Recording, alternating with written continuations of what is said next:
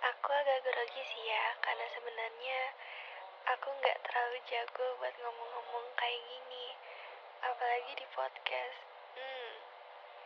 Tapi untuk kali ini, aku coba, oke? Here's 31 things that could describe person that I love very much. Tapi sebelumnya disclaimer dulu ya.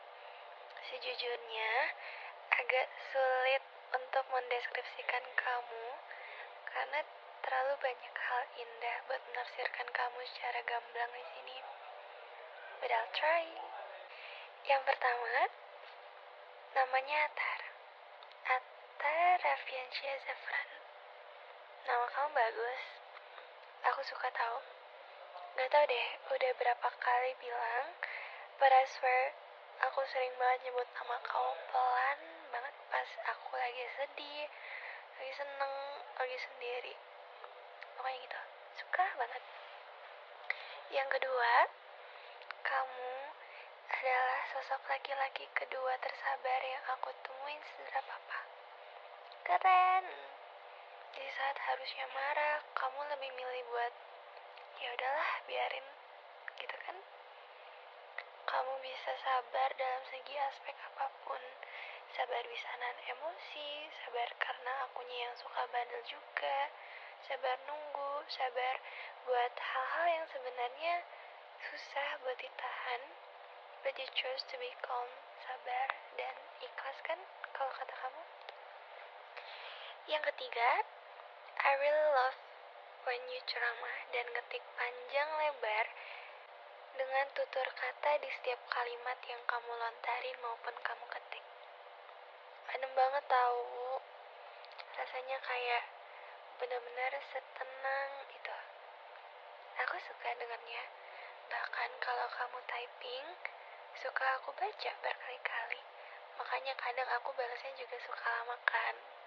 Karena ya, baca ulang.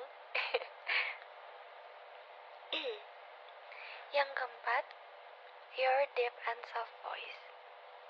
Kalau misalnya katanya Gangga itu, your voice are lullabies. And that's you. Yang kelima, orang yang suka bilang gini ke aku kangen, mau peluk cium. Gemes. Yang keenam, bayi besarnya aku yang clingy banget. Gemes. Hai bayi, jangan berubah ya. Terus yang ketujuh, aku suka di saat kamu bisa jadi matured and baby boy at the same time, or maybe at different time. Kamu bisa ngerti situasi sih. Dan di setiap situasi itu, kamu kayak bisa menempatkan diri kamu buat jadi matured or maybe clingy. Keren. Lucu tau? Ya enggak? Yang ke-8, dari awal kamu yang rajin ngabarin dan laporan soal apapun itu ke aku, percaya deh, I really feel appreciated as your girlfriend. Thank you. Yang ke-9, you can be my father or maybe brother, friends, boyfriend, or husband. You really complete everything. Yay. Yang ke-10,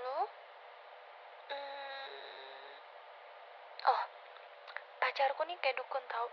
Feelnya tuh kuat banget. Kayak, wow, kok bisa ya? Yang ke-11, pemikir banget anaknya. Kamu sering mikirin hal-hal yang bahkan gak terlintas di pikiran orang lain, tapi kamu bisa. Dan bener lagi, balik ke nomor 10, oke? Yang ke-12, ngeselin banget, tapi ngangenin. Gimana dong? Yang ke-13, di setiap chat itu kamu pasti selalu pakai emot tengil kamu itu, dan emot tengil itu menambah 98,57.891% dari ketengilan kamu. But it should see so well. Yang ke-14, I also feel really appreciated di saat kamu cuek dan bisa negur ke cewek lain, tapi negurnya ke cewek yang emang bener-bener ngejer banget gitu. Yang ke-15, kamu itu care banget. Gak mau jadinya kayak seneng aja diperhatiin sama pacar sendiri, ya kan? Yang ke-16, support systemnya aku. 17, mood aku banget. Aku kalau nggak ada kamu tuh justru moodnya jadi down. Gitu nggak sih? Kayak misalkan lagi nggak bareng kamu nih, terus kangen, jadi moodnya down. Yang ke-18, nggak pernah aneh-aneh, nggak pernah neko-neko juga. Pokoknya kamu orang tersimpel dan nggak banyak mau sih. Jadi thank you karena jadi orang yang nggak banyak mau juga. Yang ke-19, dengan ibadahnya kamu yang rajin itu, aku suka tau. Gak tau deh, kayak adem banget liatnya. Yang ke-20, apa ya, kamu tuh keren, bisa selalu nyoba buat bikin aku bahagia. Kamu berhasil, yay. Yang ke-21, the most sweetest and cutest person I've ever met. Bener gak? Ya kan? Yang ke-22, gengsian. Di beberapa waktu kamu itu gengsian tapi gemesin di mata aku, jadi lucu kadang. Yang ke-23, kamu itu rumah ternyaman kedua setelah keluarga aku. Yang ke-24, sosok pengganti segala dukanya aku buat bahagia. Di saat aku sedih, kamu selalu ada buat nemenin aku, buat bikin aku mood lagi, buat bikin ketawa. Aku suka. Yang ke-25, di mataku kamu selalu jadi sosok yang keren dalam keadaan apapun. Aku gak pernah naruh ekspektasi apapun ke kamu. Gitu juga sebaliknya kan? Aku sayang sama kamu dengan apa yang ada di kamu. Ya udah, I love you because you are you. Ya kan? Yang ke-26, setiap orang tuh pasti punya caranya masing-masing buat ngebahagiain orang yang dia sayangkan ya. Aku selalu bahagia sama kamu dengan semua cara yang udah kamu lakuin buat aku. Makasih ya sayang. This is one of the simple reasons why I love you. Yang kayak tadi aku udah bilang, it's because you are you. Okay? Yang ke-27, seseorang yang bisa ngajarin dan selalu ngingetin aku buat jadi orang baik, sabar, bersyukur, dan ikhlas.